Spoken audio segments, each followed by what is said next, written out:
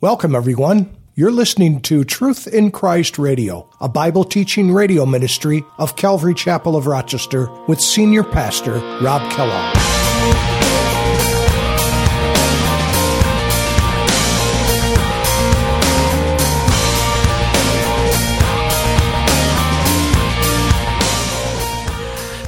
And brought it from Ebenezer to Ashdod. When the Philistines took the ark of God, they brought it into the house of Dagon and set it by Dagon. And when the people of Ashdod arose in the morning, there was Dagon fallen on its face to the earth before the ark of the Lord. So they took Dagon and he set it in its place again. He evidently needed lots of help. So he was an impotent god, so they got to put him up on his base again. You know, it's pretty bad when you got to put your god back up on the altar. How can I keep from singing your praise? How can I ever say enough? How amazing is your love?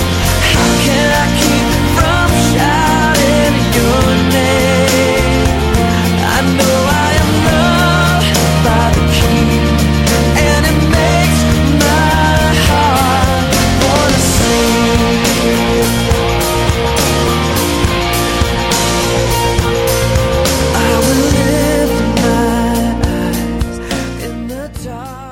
Hi, and welcome to our Bible study on Truth in Christ Radio. In our lesson today, there is no doubt the Philistines were jubilant and confident in the superiority of their God over the God of Israel. They faced the God of Israel in battle and believed their God Dagon delivered them and defeated Israel. Now, the Ark of the Covenant of Israel's God stood as a trophy in the temple of their God Dagon. The victory seemed complete. Had the glory of God departed? Not at all. God was more than able to glorify himself among the Philistines and their pagan gods. God made this statue bow down in worship before him. Now let's join Pastor Rob. All right, let's open our Bibles to 1 Samuel. For those of you online, you might not be able to see what I have up on the screen here, but basically I'm just going to have one slide up here for the whole entire duration of the sharing tonight. And it's basically just a map. It's a map, and it shows the course that the Ark of the Covenant had taken and the locations where it was taken by the Philistines, and ultimately when it came back into the hands of Israel. And I think this map will be helpful. Maybe we can get it up on our podcast. We have the ability to stick it up there, and you can look at it while you're reading or listening. It can be helpful. Like me, I'm a very visual person. Whenever I'm looking or reading through something, I like to look at a map because sometimes that map is telling, and it gives you an understanding of things. And so that's why I put it up here. And so let's go ahead and look at 1 Samuel. We're actually going to start in Samuel chapter 5 this evening. But if you remember in 1 Samuel chapter 4, that it talks about a battle that the children of Israel had with the Philistines. They encamped in the northern part of Israel there in a place called Ebenezer, which means stone of help. And then just opposite of them, just a little bit to the west of them, the Philistines encamped at Aphek, and there was a battle, and the Philistines beat the Israelites, and 4,000 of the Israelites were killed in that battle. And so the Israelites kind of go back to square one. They kind of regroup. They start to think about things, and then they make the thought, or they have the thought of, let's just bring the Ark of the Covenant into battle. That sounds like a great idea. Our lucky rabbit's foot. Let's take the lucky rabbit's foot, and if we rub maybe Aladdin's lamp a little harder, maybe it will save us from our perennial enemy, the Philistines. And so they came up with this idea. They bring the Ark into battle with them, foolishly. Wouldn't you agree that God is not so much contained in a box? People have been trying to keep God in a box since the beginning of creation, and he is not willing to stay in a box. Sometimes I think he's like Mercury. Have you tried to see Mercury on a flat table or something? If you try to put God in a box, you're going to be on a fool's errand because he will defy being put in a box. He often doesn't do things the exact same way. He's always righteous. He's always just. He doesn't deny his name. He doesn't deny his word even. But he rarely does things exactly the same way. And we need to remember that. And so the Israelites, they decide to bring the ark to battle with them, thinking that it will deliver them, because for the children of Israel, the Ark of the Covenant was the very presence of God. And if they brought that, it was a shoo-in a sense. But the problem is their devotion was more in the box than it was in the God of the box. The God of the Ark is more important than the Ark. Just like the temple is worth more than the gold of the temple. You follow me? And so that's what that is all about. So they bring it into battle. They still get beat. 32,000 or 30,000 more men are killed. And then the ark of God is taken. And it tells us in the latter part of chapter 4 that someone from the front lines of this battle, after they got beat pretty bad, goes back to Shiloh, where Eli was there at the tabernacle. And this young man comes back and tells them what happened and how the Philistines had really mastered them. And oh, by the way, Eli, your 2 sons have died. And the ark of God was taken. And Eli doesn't seem to be too concerned. I mean, I don't want to underestimate what he might have been thinking. But when he heard that the ark had been taken, that was what really did him in. I think Eli knew, because his 2 sons, Hophni and Phinehas, they were evil men. They had been doing evil things with the worshipers of Israel for a long time, and he did nothing about it. And finally, if you remember, in chapter 3, we saw a man of God, a prophet, really coming to Eli and telling him what things were going to happen. And by the way, he said, this is a sign to you, and one day both of your sons are going to die. And certainly the man comes back from the battle and gives him the news that he already knew was going to come to pass. Sure enough, it did. But what Eli didn't understand is that the ark would be taken. The man of God could have said, the ark is going to be taken, but he only told him about the 2 sons. So the ark is taken, and Eli is completely undone. He falls backward. The Bible says he was a very aged man, I think 98 years old.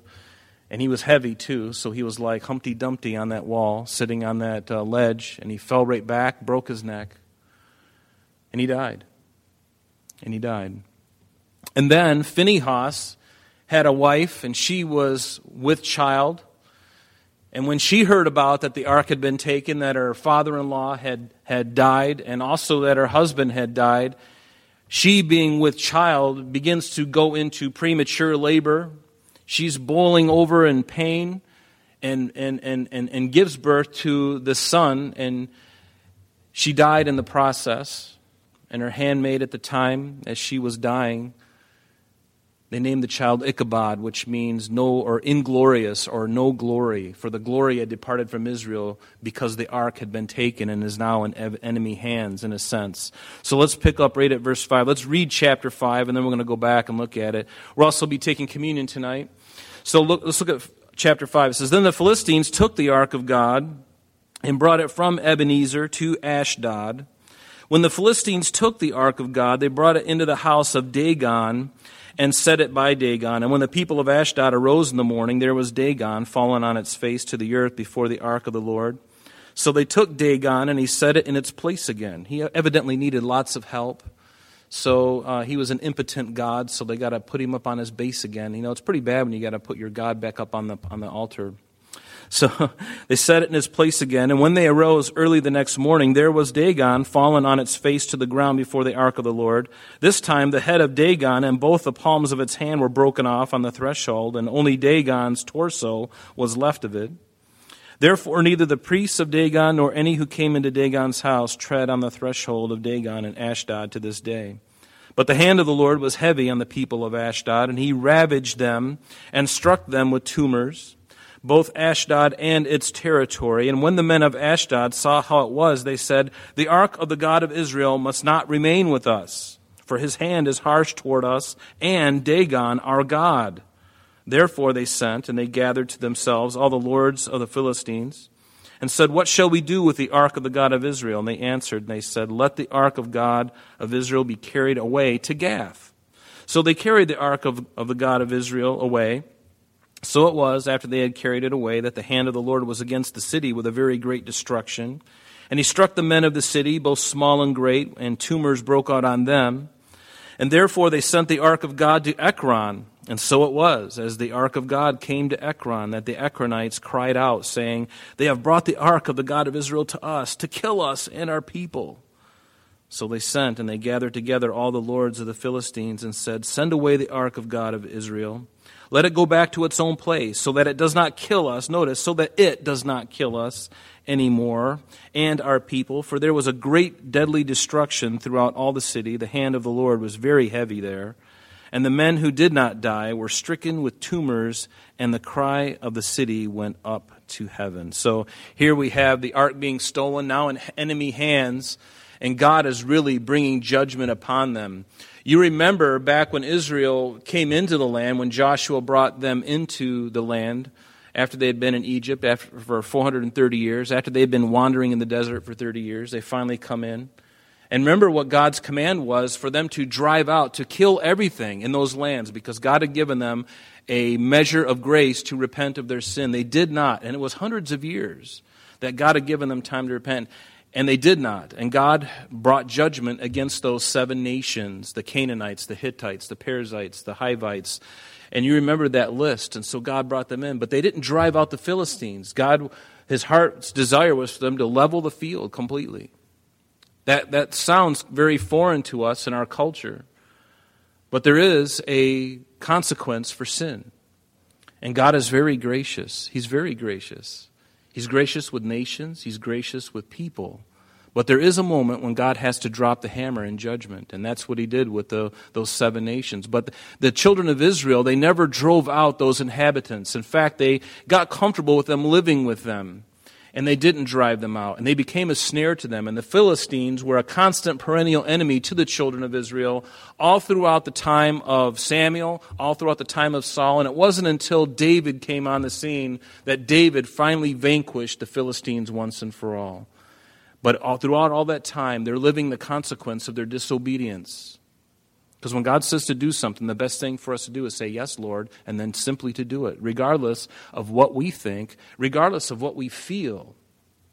Because sometimes our feelings will go directly opposed to the will of God.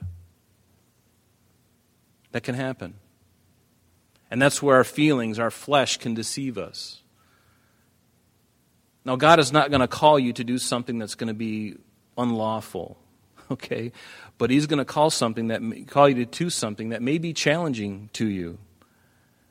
But when he does give you the call, he's also given you the provision. He's already gone before you to give you everything you need to accomplish what it is that he wants you to do. In fact, the Bible, there's a phrase that we use, whatever God calls for, whatever he orders, he pays for. So he's not going to send someone that he hasn't equipped already to go do something that he's not equipped them to do. That's why you don't need to worry about going into the bush in Africa. You know, if you want to be a missionary, maybe your mission is home. Maybe God created you to do that very thing. Not everybody is called to do certain things. The main thing is to be faithful with what God is calling you, and he won't come against your will. He's not going to force you to do anything. He's going to put on your heart, he's going to birth within you something that you're going to be very willing to do. It's going to be a reasonable service. It's going to be worship to him. It's going to be something that you're going to have a passion for as well. And I love that about God. He doesn't force you to do anything. He'll never do that. The devil will force you.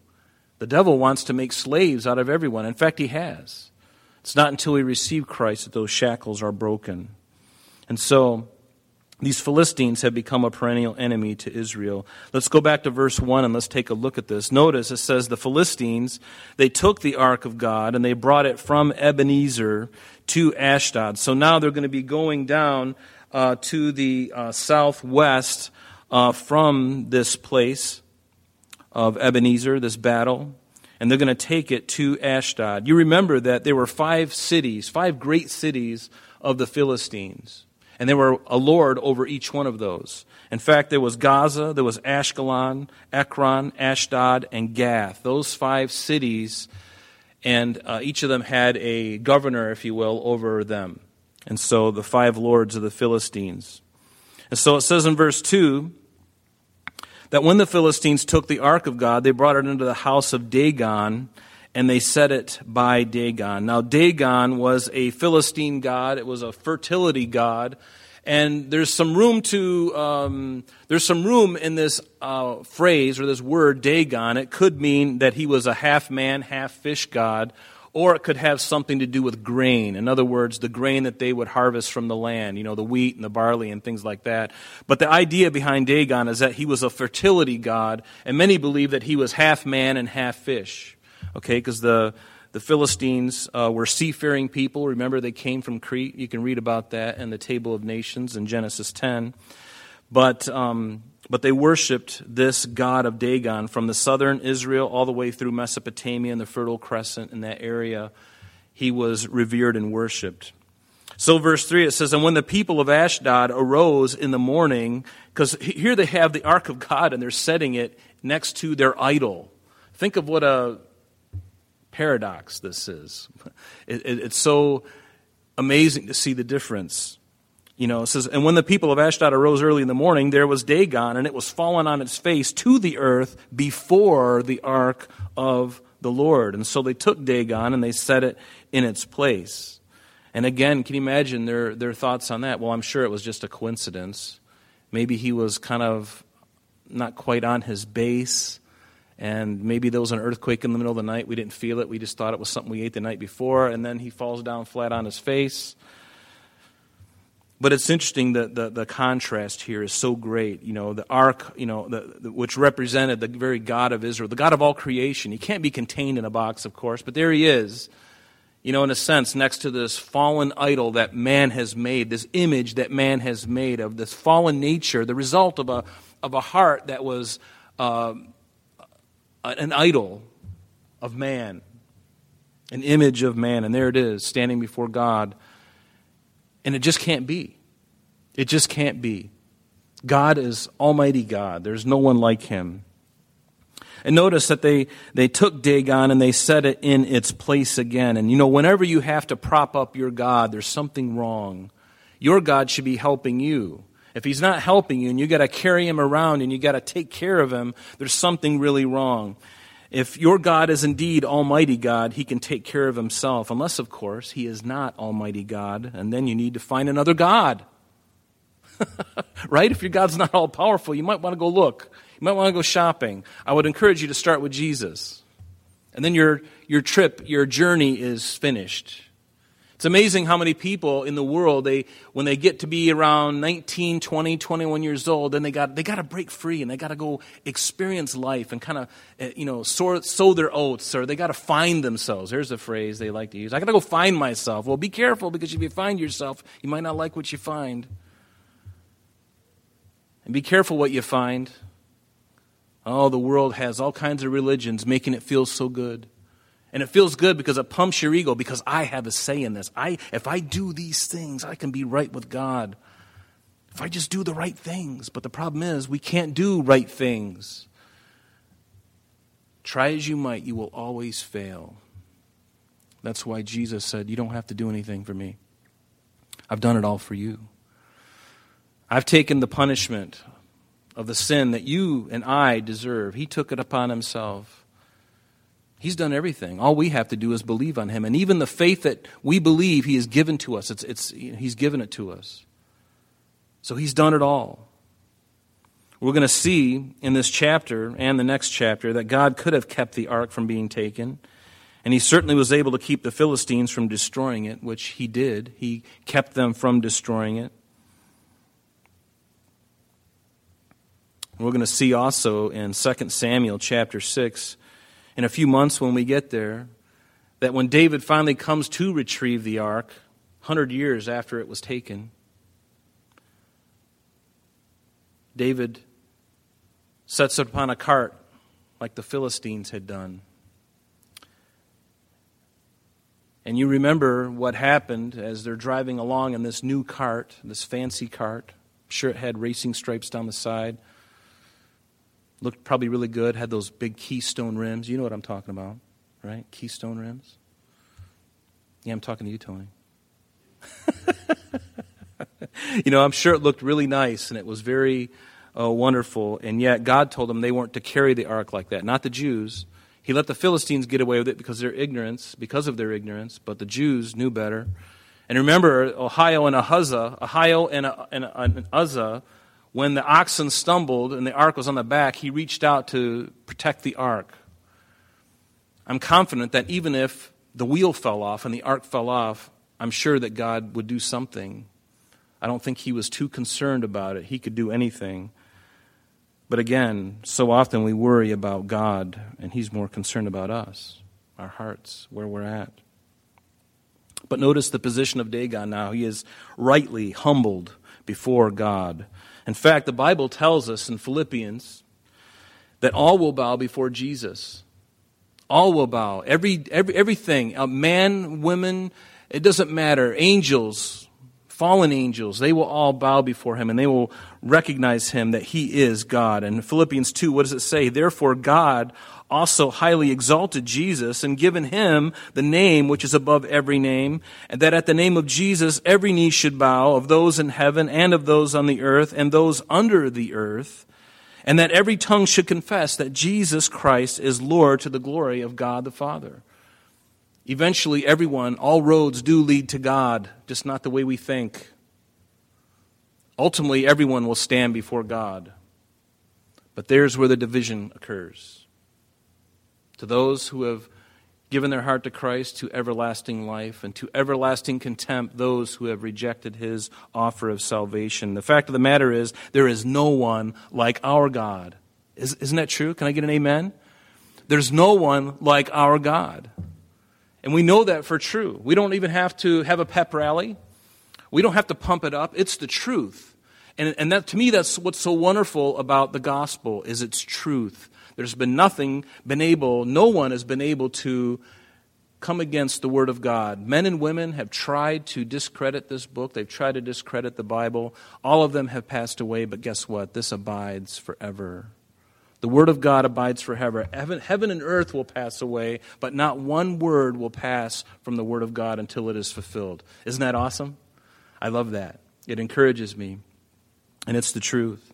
But there's no one like God. I love in Psalm 113, it says, the Lord is high above all nations, his glory above the heavens. Who is like our God, who dwells on high, who humbles himself to behold the things that are in heaven and in the earth? He has to condescend to look upon the earth.